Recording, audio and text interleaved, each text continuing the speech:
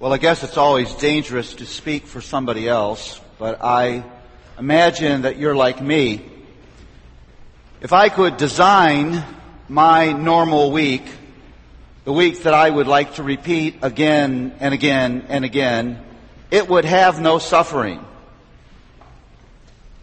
In fact, it would have no difficulty of any kind. Nothing would be in my way. No one would disagree with me. Everyone would applaud my presence. My ideas would always rule the day. I would have an incessant smile on my face, a body that was completely healthy, a stomach that was full, a mind that was entertained. I can tell by the smiles on your faces, you are not unlike me. I think perhaps this passage that I'm about to work through with you is as radical as Christianity gets. I think it may be the most important summary of what God is doing in us and through us that we find in this letter. I said to you when we began chapter 4 that you ought to begin to feel the crescendo of this letter. You should hear the timpani begin to roll. You should begin to hear a little bit of clang of the cymbals. The instruments beginning to rise, and that's really what we're in the midst of as we look at these verses that we're going to look at this evening. God has called us to a new normal. A normal that doesn't focus on the kind of comfort and ease and pleasure that we would like our lives to be if we could sit on the throne and be sovereign. But a life that is so amazed and attracted and directed by the glory of God, by the stunning beauty of His kingdom, by the amazing reality of grace, that we would be willing to walk toward difficulty, to involve ourselves in suffering, because those things don't actually challenge the glory that has now engaged our hearts. When I think of that, I think of how far I yet am from that. And how much I still need the daily rescue of the grace of the Lord Jesus Christ. I'd like you to turn to page 6 again in your order of worship to those words that are there. We're going to be looking at verses 12 through 19.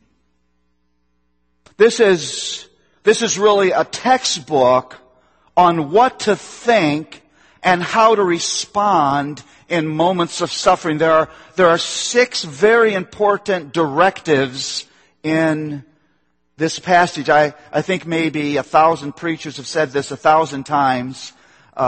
This is one of those passages that you could live in for months. We won't, in case you're nervous. But it's deep and full and opens doors to the expansiveness of the radical difference that a Christian worldview has, where God is really at the center and His plan is really at the center and His grace really is our hope. And in that way, I would very much encourage you as your pastor, go back to this passage. Study it. Stick it on your refrigerator. Put it on your mirror. Pray it into your heart. And rest in God's call and God's grace. First directive when suffering comes your way, don't be surprised. Beloved, do not be surprised at the fiery trial when it comes upon you to test you as though something strange were happening to you. Those words, surprised and strange, depict something out of the ordinary. And I don't want to say this to hurt your feelings, but if you're a believer and you greet difficulty, that range of mundane little obstacles or hurts or pains, all the way to those huge life-altering moments of suffering, if you greet that as something weird, out of the ordinary, strange, you are not thinking in a biblical way about who you are, about who God is, and about what is going on in the here and now. It's just true. And I think that our response to suffering, the degree to which it seems weird and strange to us, the degree to which it causes us to wonder what in the world God's doing and where in the world God's promises are, depicts for us how much we need to grow in our allegiance to and our understanding of what God is actually about. I mean, think about it with me. If what God's working on is your temporal, present, right here, right now, comfort and ease, His plan is a massive failure. It's got to be that God is working on something else. There's got to be something else going on. And so you're immediately greeted. Why is suffering presented in Peter's perspective as the new normal? Well, let me just give you 3 reasons and then look at some specific words here. First reason, because God has chosen for you to remain in a fallen world. That's not accident. That's not God messing up the schedule. God means for His children, once they have been born anew by His grace, to live in the middle of the harsh realities of life in a fallen world. We've talked about it. Peter depicts it. It's all over Scripture, the depiction of this world as a terribly broken place. And you will not escape its brokenness just because you're one of God's children. In fact, God chooses for you to live in that brokenness so that you may be one of His lights, and so that His work may continue in you.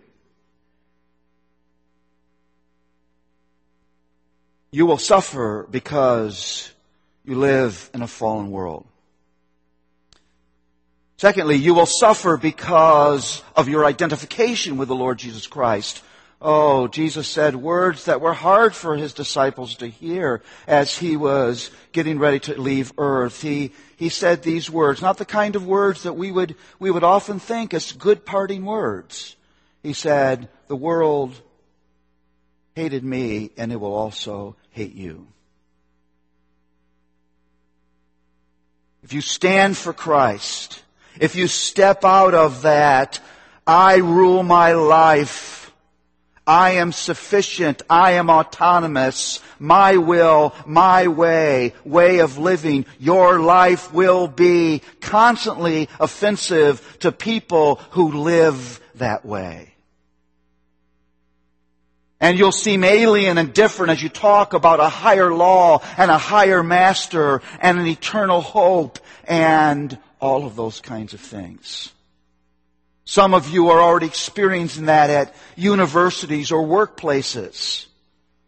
Some of you are in courses where you don't know what you're going to write on your term paper because the world there is so radically different.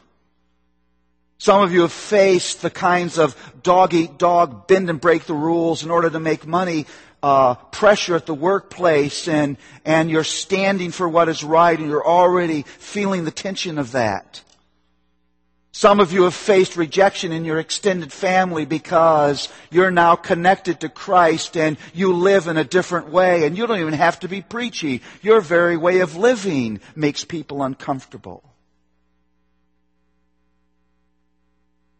there's a third thing, and this is where the words of this passage go, that God intends to use difficulty, suffering, to promote the continuance of His work of grace in you. Look at the words. Do not be surprised at the fiery trial when it comes upon you to test you. Those words, fiery trial and test, immediately should make you think of what Peter talked about in chapter 1, verses 3 through 9, where he talked about the fact that God would use the difficulties of life to refine us. That fiery trial is meant to test you, not test in terms of an exam, but test in terms of the tempering of metal. Now, all of this means this. It's inescapable. We must buy into this. That God has chosen for us to suffer. I've said this to you in a variety of ways, that suffering is not a sign of His unfaithfulness and inattention. It's a sign of your inclusion in His great redemptive plan. It's a sign of the operation of His grace. It's a sign of relentless, transforming love. And so, Peter would say, you should not be surprised. You should not think of it as strange. Second directive, determine to rejoice. Verses 13 and 14, but rejoice insofar as you share Christ's suffering, that you may also rejoice and be glad when His glory is revealed. If you are insulted for the name of Christ, you are blessed, because the Spirit of glory and of God rest upon you. Now, I can tell you this for sure. If you can stand in the middle of a moment of suffering and your heart is rejoicing, the grace of God has visited you. Because we all know for sure that's not a normal way for us. That's not a typical way for us to respond to difficulty. You know that minor difficulty can cause you to think and do things that you wouldn't want anybody to see. Some of us can have a flat tire and question the existence of God, let alone face major long-term suffering. And so we ought to ask the question, what is it in this experience? What is it that God is giving me reason to rejoice? He's not saying that you rejoice because pain is something to be happy about. It's not wrong to feel the pain of mockery and rejection. Listen, if you're a loving person, you should desire good relationships to people, and that rejection is painful. This is not stoicism. You shouldn't name sickness as fun. That's not what Peter is saying, but Peter is saying there's a God behind that who is doing something that is worth rejoicing. And if in this moment all you get is the pain part and you don't get the rejoicing part, you're missing this beautiful thing that God is seeking to do in you. But rejoice insofar as you share in Christ's suffering, that you may also rejoice and be glad when His glory is revealed. Christ's physical suffering on earth was followed by glory. And that suffering and glory that followed was a down payment that as we suffer in His name and for His sake, we also will receive the glory to follow. Brothers and sisters, I know it's hard to imagine this. I know it's hard for us to blow our minds beyond the here and now struggles that we go through. But there will be a day when you are experiencing such shocking, stunning, pervasive, long-term glory that you will look back on this moment of suffering and it'll be hard for you to remember how great the pain was. And the weight of that glory will overwhelm every moment of pain and rejection and tears and sorrows you ever experience. We believe in eternity, and we believe every moment of suffering is marching us toward glory. Praise God. Now that should get you up in the morning. Even when you know the morning you're awaking to is going to be dark and hard. You're propelled by a deep-seated belief in the glory to come. Peter says another thing that's just sweetness added onto sweetness. If you are insulted for the name of Christ, you are blessed, because the Spirit of glory and of God rests on you. This is an amazing thing. Nobody would ever reject Paul Tripp for his normal character. Because I am in all ways a broken sinner in need of redemption. When that rejection happens, it's because the Spirit of God is alive in me. The Spirit of God is working things in me that I could never work into myself. That person is not rejecting me so much as they're rejecting the God who is in me, who is revealing Himself through my words and my thoughts and my actions. What a glorious thing that is, that literally I now stand, I now stand with the Spirit of God visible in me in a way that could make a person uncomfortable or make a person angry. What a miracle that is. What a miracle it is that this man could ever be that kind of vessel. Boy, I love what it says in 2 Corinthians 4. Paul says it in this sweet way. We have this treasure in jars of clay to show that the all-surpassing power is from God and not from us. God shows His glory through cracked pots. Not crackpots. Sometimes that happens too.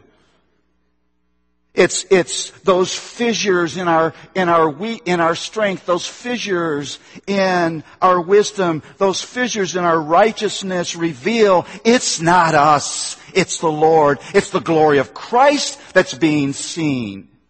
Oh, that should motivate you. You ought to say, oh, if just once the glory of Christ would be seen through me in my university. Oh, if just once my children would see the glory of Christ in me. Oh, if just once my neighbors would see the glory of Christ in me. Oh, if just once the watching world would see the glory of Christ in me. That would be worth suffering for. That's the plan. That's the plan. Determined to rejoice. Third directive. Keep your suffering pure. Again, a theme that Peter returns to. But let none of you suffer as a murderer or a thief or an evildoer or as a meddler. Keep your suffering pure. I am convinced that Peter is showing his pastoral heart here. And he understands how our hearts work. That moments of suffering are often moments of spiritual vulnerability. There are moments where you're tempted to wonder if your obedience is worth it. Why are you working so hard to please God? And this is what you get. I've already said to you, you see those kinds of questions echoed in Psalms like Psalm 73. And Peter wants us to understand that the kind of suffering that he's talking about, that we should not consider strange, that as a cause for rejoicing is not suffering because you've done evil. We have a great ability to trouble our own trouble. Your moment of suffering is made worse because you get angry. And in your anger, you mistreat the people who would be there to be your support and comfort. Or your suffering tempts you to doubt God and you don't run to one for help who you have decided to doubt. And you trouble your own trouble in that moment.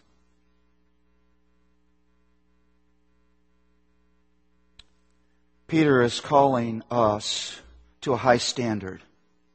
It's holiness. It's a God-honoring life, no matter what I'm experiencing. Difficulty does not change the call. Difficulty does not alter the rules of the game. Now notice the words here. Let none of you suffer as a murderer or a thief or an evildoer or a meddler. You may think, well, I don't do those things. Remember, as we've said again and again, as we are faithful to read God's law Sunday evening after Sunday evening, that these sins are first sins of the heart before they're ever sins of the hands. I know for sure that in moments of difficulty, I have thought hateful thoughts. Minor things. I remember once making a home repair, which is very difficult for me. When I go to repair something in the house, my whole family would leave. Because they knew something was going to happen and it wouldn't be good. I actually made a successful repair. And a member of my family, a day later, not thinking that thing was repaired because they really had no trust in Daddy's ability, yanked on the thing as they had to before and broke it once again.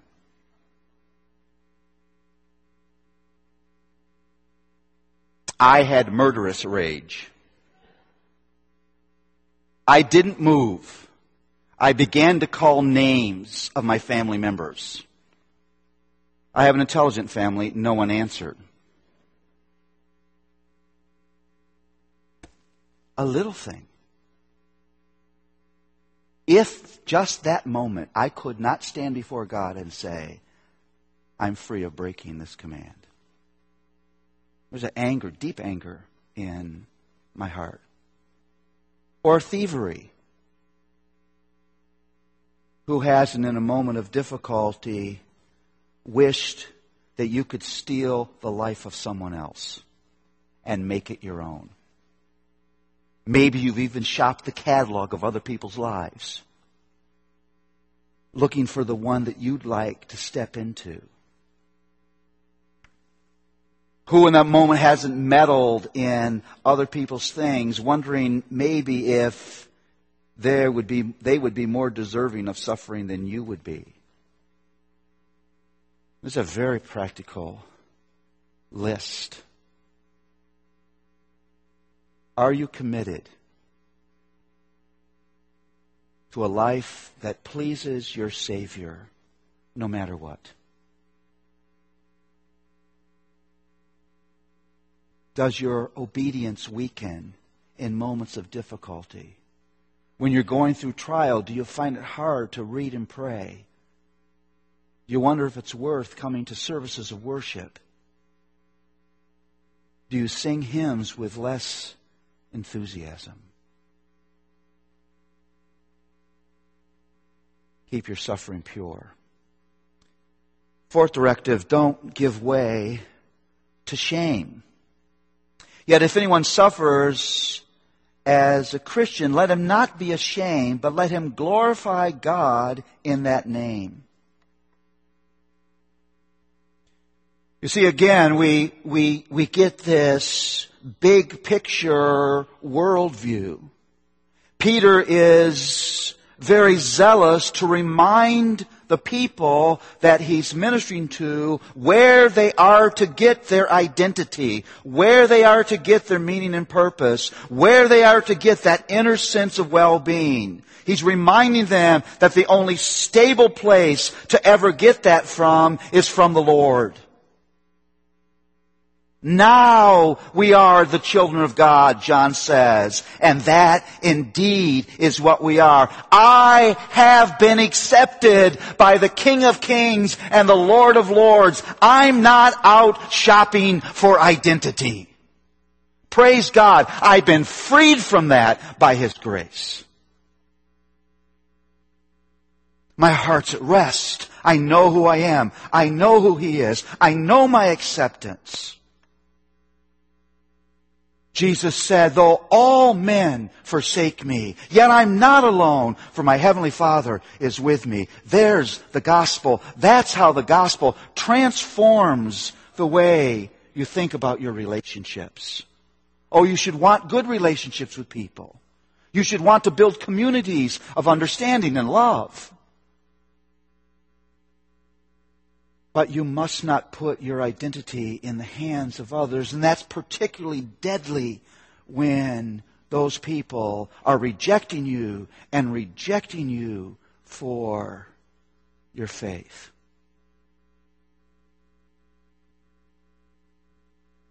Peter says, but let him glorify God in the name.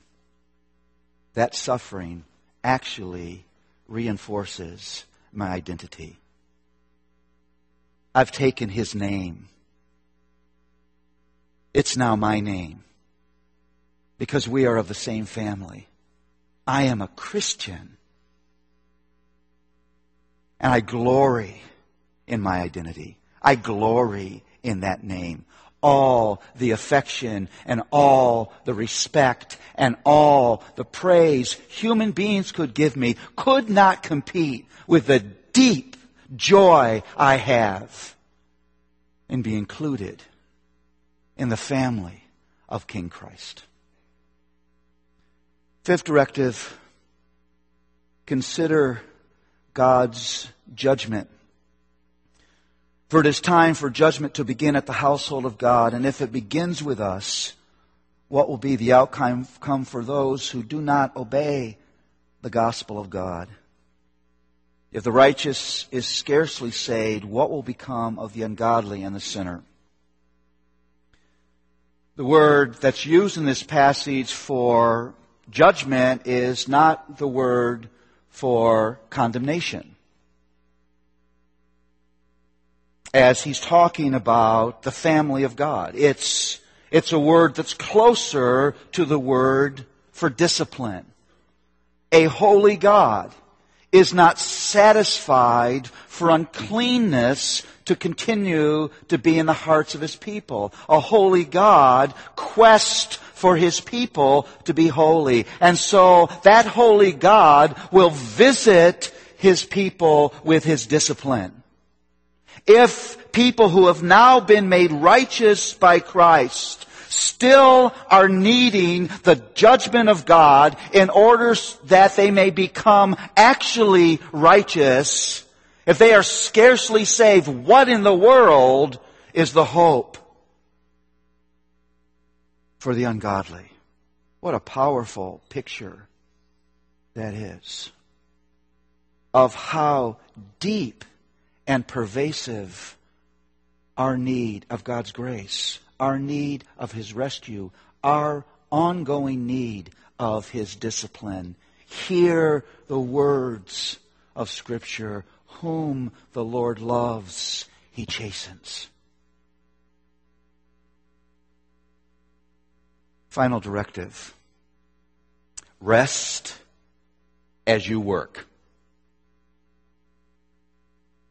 Rest as you work. I think some of us have rest and work as opposites. If you're working, you're not resting. If you're resting, you're not working. And Peter really puts those together. Therefore, let those who suffer according to God's will entrust their souls to a faithful Creator while doing good. Your Creator is your Savior, the one who holds the world together, holds you by His grace. The one who owns all things has the power to supply all that you need to go through what He's calling you to go through. Notice, if you would, for a moment, the nervousness, the anxiety that often comes into your mind as you go through times of suffering. Will you make it through? Will you have what it takes? How will this turn out? What's going to happen next? And Peter says, in this moment, it's very important not to forget that your hope is not figuring it all out somehow and finding rest in your understanding. Your hope is in one thing, your Creator Savior, who holds all things in His hands, who rules all things by His power, and who has promised to supply everything you need. Now Peter says this, because you can rest that way, get busy.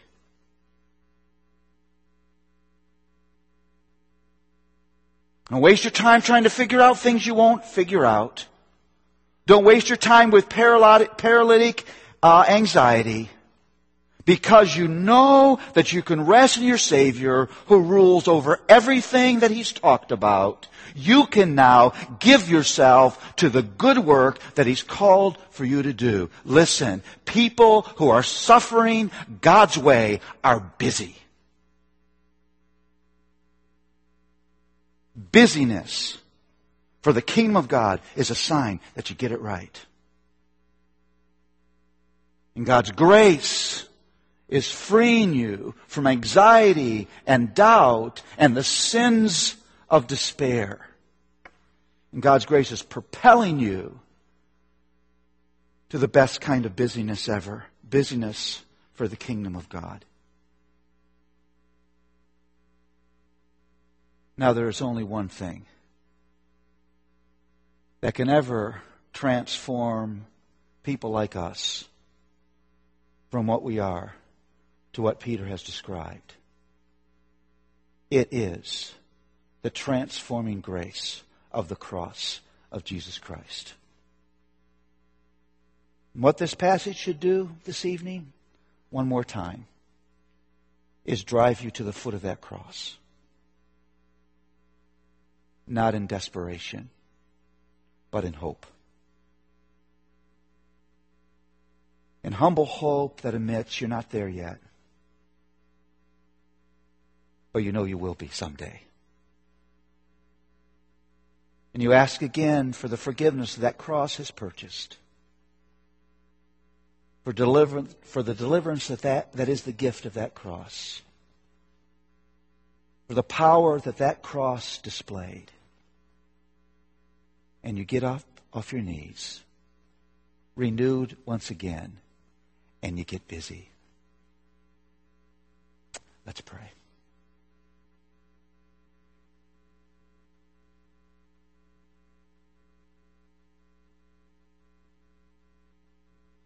Lord, thank you for just the incredible eloquence of the words of this passage of Scripture.